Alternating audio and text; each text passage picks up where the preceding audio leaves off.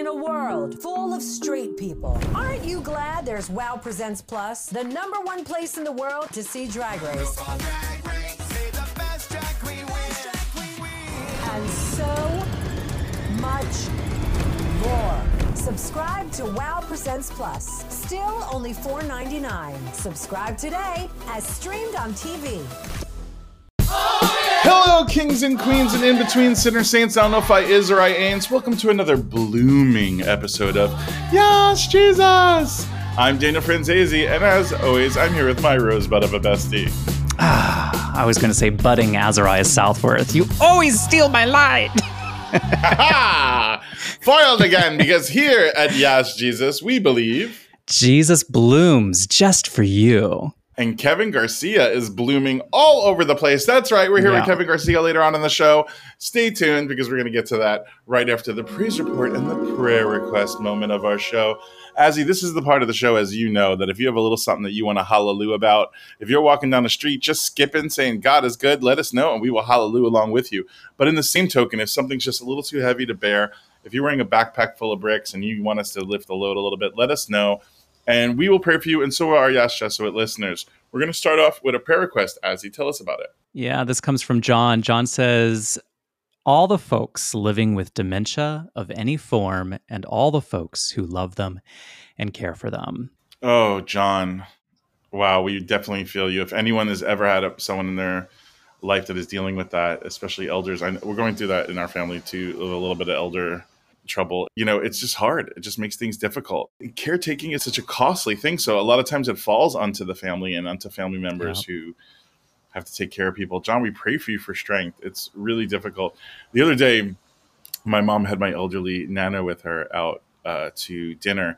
She wanted some more water or whatever she wanted, ketchup. I don't know.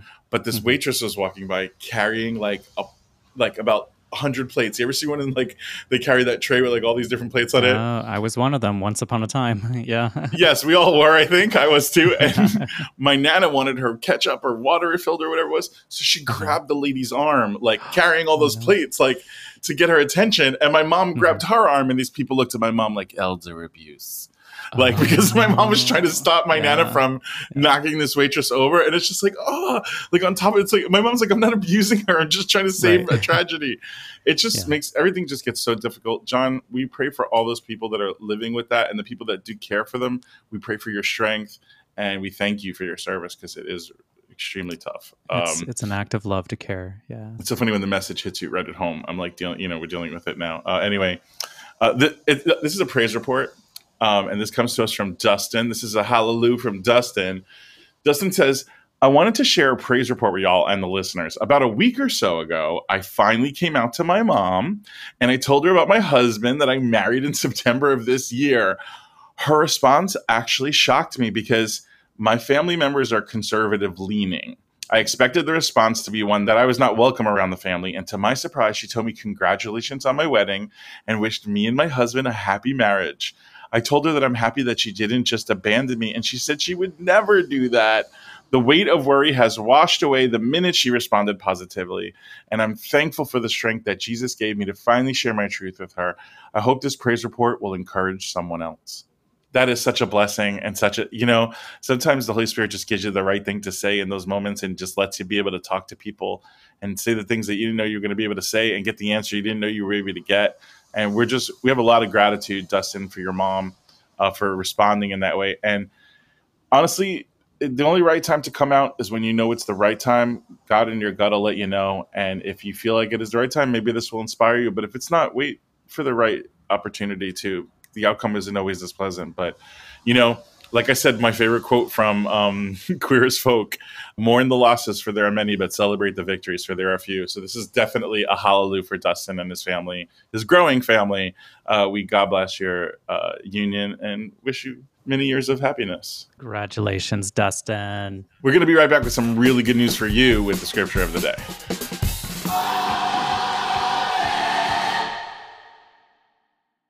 Hi, this is Panjana Hills from Drag Race UK versus the World and Drag Race Thailand, and you're listening to Yes, Jesus!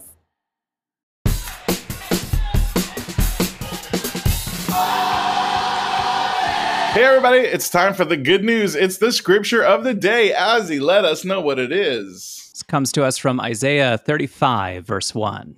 Let the desert and dry region be happy.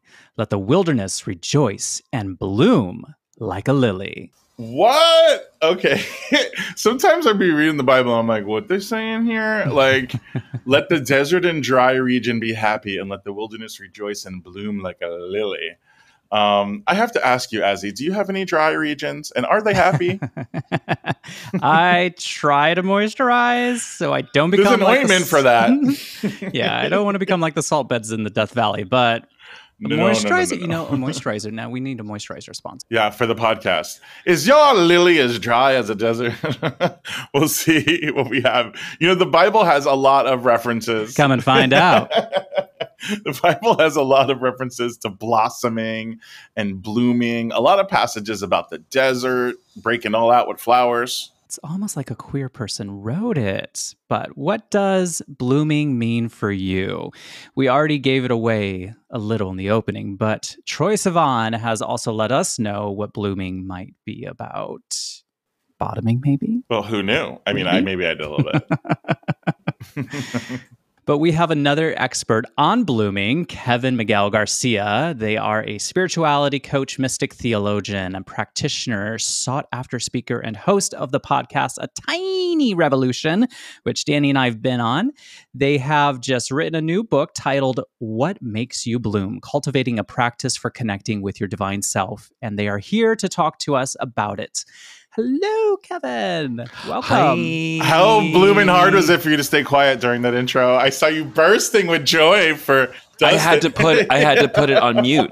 I had to put it on mute because I wanted to shout because I come from when you accidentally fall into a Pentecostal cult. Ever happened to you? If you know, you know. I have no idea. If you know, you know. But yeah, I also come from like a very shouting kind of background. So where I come from, we say amen and hell yeah. Yeah. Yeah. Well, amen and hell yeah. You got a new book out. We're very excited about that. I want to start with the essentials about that in your book. What makes you bloom? So what do you mean by blooming? Are you referencing bottoming? We have to know. And are you opening up like a Georgia O'Keeffe painting, like flowers in the desert? What? I'm really trying to like bridge the gap between bottoming and spirituality, you guys. Yes, welcome to Yash. Finally, a book for me.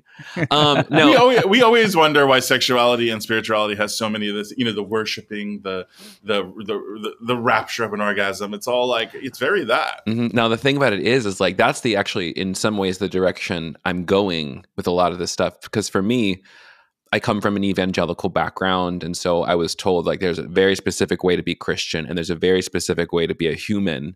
And what I found, as many of us do, as we like start to examine why we believe what we do, start to pick it apart, deconstruct it, whatever language you want to use, turns out that shit's killing us. And so when I was in seminary, oddly enough, and lost my faith, if you will, I started figuring out what are the practices that are going to connect me with this thing that we're calling God. Because I still feel, for better or for worse, like this affinity for the person of Jesus. He was my first teacher and my friend, and I still see him that way. And even if that's not the case for so many folks who need to let go of the image of Jesus, or at least the image of white Jesus, the book really is, it starts there with asking the question, like, what are you going to do to return to peace? What are the things that are actually making you come alive? Where are the dry places, like you said, in your heart, in your life, where it's just like, okay, so like I've changed my mind, I've come out of the closet, and I've, run away from bad fundamentalism, and I have all the right thoughts, and I vote the right way, and I, hang out, I go to the local drag shows because I don't only watch television shows. I'm a good person now. Why don't I feel better? And the answer is capitalism. The answer is we live in a world that makes us feel like we don't deserve to be happy. We are literally working ourselves to the bone. And also we have been taught to be ashamed of our desires. And so this book, I hope, is the answer to what do I do now that I've left all the bullshit behind and I want to do something to actually move me towards greater levels of happiness. So what you're saying is by is by blooming, you just want to fill a hole Period. That's exactly it. that we all have in the hole in our soul hole. Your soul hole is also, as soon as I told the editor that I wanted to change the title to What Makes You Bloom, because like that's really what it's about, there's a part of my head I said there's going to be some horrible gay man out there who's just going to not let it go.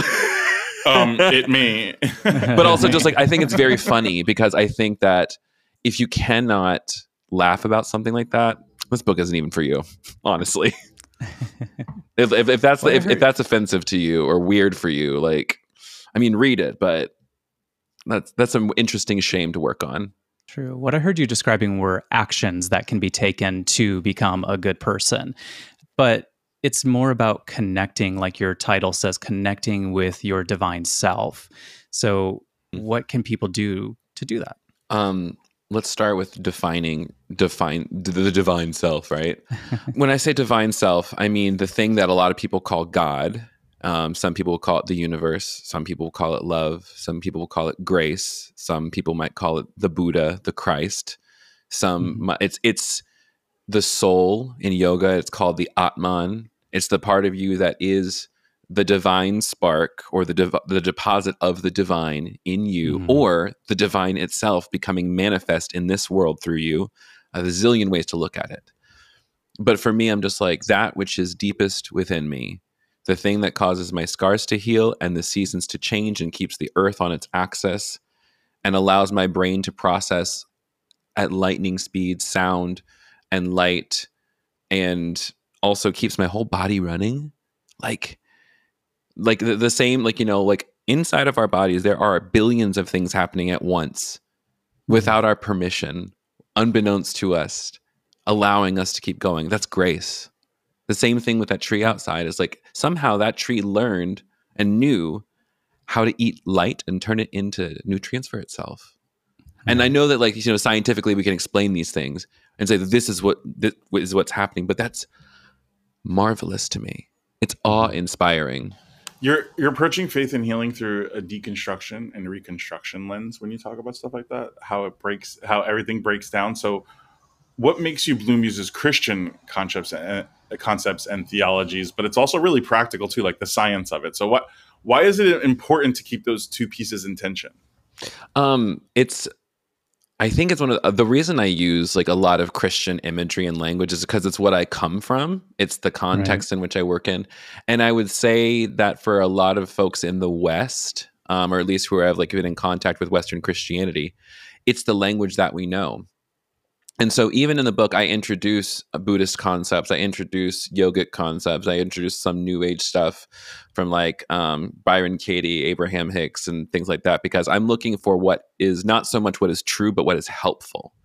And I think it's important to not like to be able to look at the tradition that you come from and be able to say, was there anything useful here for me? And if there was something useful for me, if there was something in this that allowed me to come alive, why don't I feel like I have permission to practice it or claim it for myself? I keep saying it on every show, and it's going to get annoying. But like honestly, I've been like really waxing on this whole thing of the IKEA catalog of how like we've been able to IKEA hack and like make our own life without religion as queer folks. But now we're kind of like, let's see the instruction booklet to the Fajorn, because I want to know, maybe there's some original building tools, some structural things here that could be applicable to. Why do I have this extra screw? Yeah. Why is my TV stand wobbly? Yeah, but I'm saying, like, you know, we put brackets on that. Some of the things that we did, we even, I think, did better than other people. Because, and I attribute this to Talk about it. As queer people, as our attention to detail and how God is in the details. And so maybe we've been even noticing God more sometimes because we've been like having to look into different, and a lot of that comes from our fear and safety in spaces. When we walk in, having to pay extra attention to everything and being hypersensitive and hyper aware to our surroundings and our environments. Yeah. But it's like, now that we've done that, now that we've created that ability, the exciting thing to me is to go back and Bible wonder, pull out the things that the world is saying are the keys to the life and the instruction manual of life, and try to find a way that we can make it applicable to Bakwabi. Because that's also, I think, what is like sad for so many of us about losing spiritual community is you lose the rhythm. You lose just the thing that you always like. This is how I oriented myself to the world.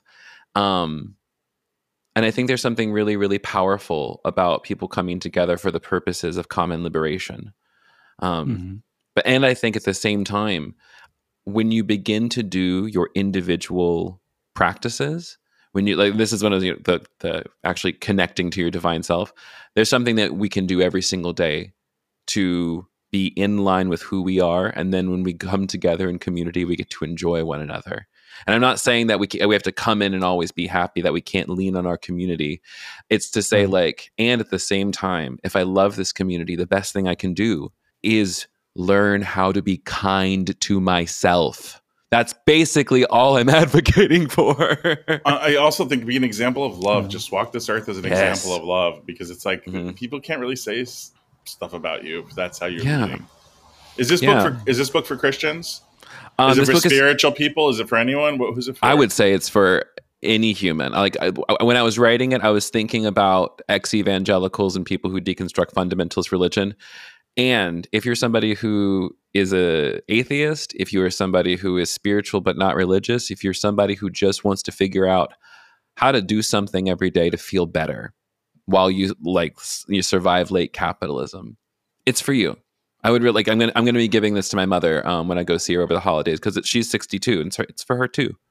My favorite thing about this, to toot my own horn a little bit, I've used this book as the curriculum for what I've been teaching my students for the past year. So I've had like 150 people I've worked with, and they've all used these practices. And by and large, when people in earnest take time to come back to themselves, it fucking works, man.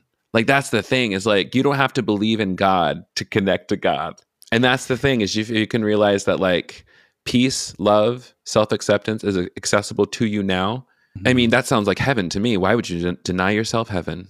I do think that the queer community could benefit from a little more spiritual discipline, just a little bit, in any regard. I think everybody can do that, but especially like our queer friends. I'm just like, we have so much trauma all the way around. We owe it to ourselves to do the things that are going to bolster us, so that not only can we survive, but we can actually do the things we need to do in order to like get the shit done, you know? It's about more than just like, it's individual resilience, but once you get your individual resilience down, you recognize, oh, this is my part to play. This is how I can find community, is because I can actually take the love that I'm feeling and experiencing from my divine self. So many of us are like, what can I do? What can I do? Get quiet first, and then it will become obvious.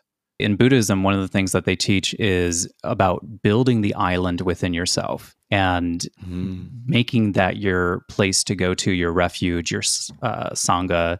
And that's done through different practices, spiritual practices, such as meditation and quieting yourself and noble silence, you know. So I'm curious, what are some of those practices that you lay out in your book about building that island within yourself to be the refuge that you can go to and to be home within yourself when the world is chaos and you just want to escape? Yeah. Every single morning when I get up, I go sit right over here. I have my altar. So it's got my yoga mat and my seat, and, you know, it's got candles and incense. And so I light my candle, and I've got images of Jesus and Ganesh and Krishna and Bhagwan Nityananda, the Virgin Mary, Mary Magdalene, St. Thomas, and then I've also got my dead relatives too. So every single day I come, I greet these people, and I spend time trying to connect with them and with myself. And I usually do it through, I have a modality. One, movement. I like doing yoga. Sometimes it's yoga. Sometimes I'll go lift weights. Sometimes it's just doing some stretching and like wiggling and jiggling. Sometimes the other day I turned on, speaking of blooming, Troye Sivan's newest album, and I just danced around the living room to like shake it out. That's a spiritual practice. It can be. Yeah. Yes, it is. I agree. Yeah. You have to move in a way that makes your body feel good. So like it's at whatever level of accessibility you got, make your body feel good. Right. Two, I want to read something that is inspiring to me, something that gets me in, off of like whatever's going on here in my day to day, or perhaps whatever's troubling me, and I can So for some folks, they use the Bible. If the Bible's not good for you, put it down. Put it down for as long as you need. And pick up Rumi. That's a poet, an old Sufi poet. And he was also a queer mystic. And then let me tell you what, the queers, especially queer mystics, we got it. Pick up Mary Oliver. Pick up the Tao Te Ching. Pick up Big Magic by Elizabeth Gilbert. Pick up something that speaks to the soul a little bit. And every day, read a poem. Read it a couple times. Meditate on it. And then close your eyes for at least 5 minutes and breathe. And then maybe when you're done for 5 minutes, you take a journal and you write for 5 minutes. That's it. Solid 15 minutes. And even if you can't do that, it's like that. Like for me, like I do 15 to an hour, depending on what I'm feeling, depending on what I'm wanting. But I can tell you, like when I was first starting out, the thing I committed to was at least 5 minutes a day, every day, to just breathing, and it changed my life. Like I would tell everybody, just like don't read the book. If you go meditate for 5 minutes every day, you can skip the book. That's free. But it's oftentimes it's just like like what gets in the way of that? Gets in the way of that desire to feel peace? Right. It's really like this seems like a life work. Like a lifetime meticulous love practice. That's what Tricia Hersey calls it. She's the Nat Bishop who wrote Rest is Resistance. But she said this whole thing of deprogramming ourselves from what bad religion and capitalism has taught us. It's a lifelong meticulous love practice of learning how am I going to be soft with me. Yeah. Yes. So it sounds really, really basic, but that's it. We don't need, but your practice doesn't need to be a huge, elaborate ritual. The answer is buy the book and learn how to take time for yourself, or just take time for yourself and don't buy the book. But period. Take the time for yourself. You really care. It's good. Well, it sounds so fucking simple, but my God, how many of us will do it? I know. It's true. Well, there's New Year's resolutions to be had if you haven't decided what yours is going to be. Yeah. Outside of the book, you're a spiritual director, a tarot card reader, an entrepreneurial spirit. Like, what else are you working on outside of the book? I mean, presently, like this is like the thing. I've just kind of like my brain's been all in on this. In the winter months, I actually really try to work less as like kind of like a practice of rest. I think that the fruit of that is gentleness, if you will. And that's a fruit of the spirit. Is like I really try to be as easy as I can in the wintertime. So right now, nothing. I'm working on beating Baldur's Gate. Which is, oh my gosh, if y'all are not playing Baldur's Gate, who are you? Not a nerd? You ain't a nerd like me? I mean, we're not. I'm not. But the other thing, my podcast is ongoing. It's called A Tiny Revolution. I just put out like the 200th episode a few weeks ago. Yeah, congrats. Nice. I'm going to QCF the first week of January. That's the Q Christian Fellowship Conference, where we all met.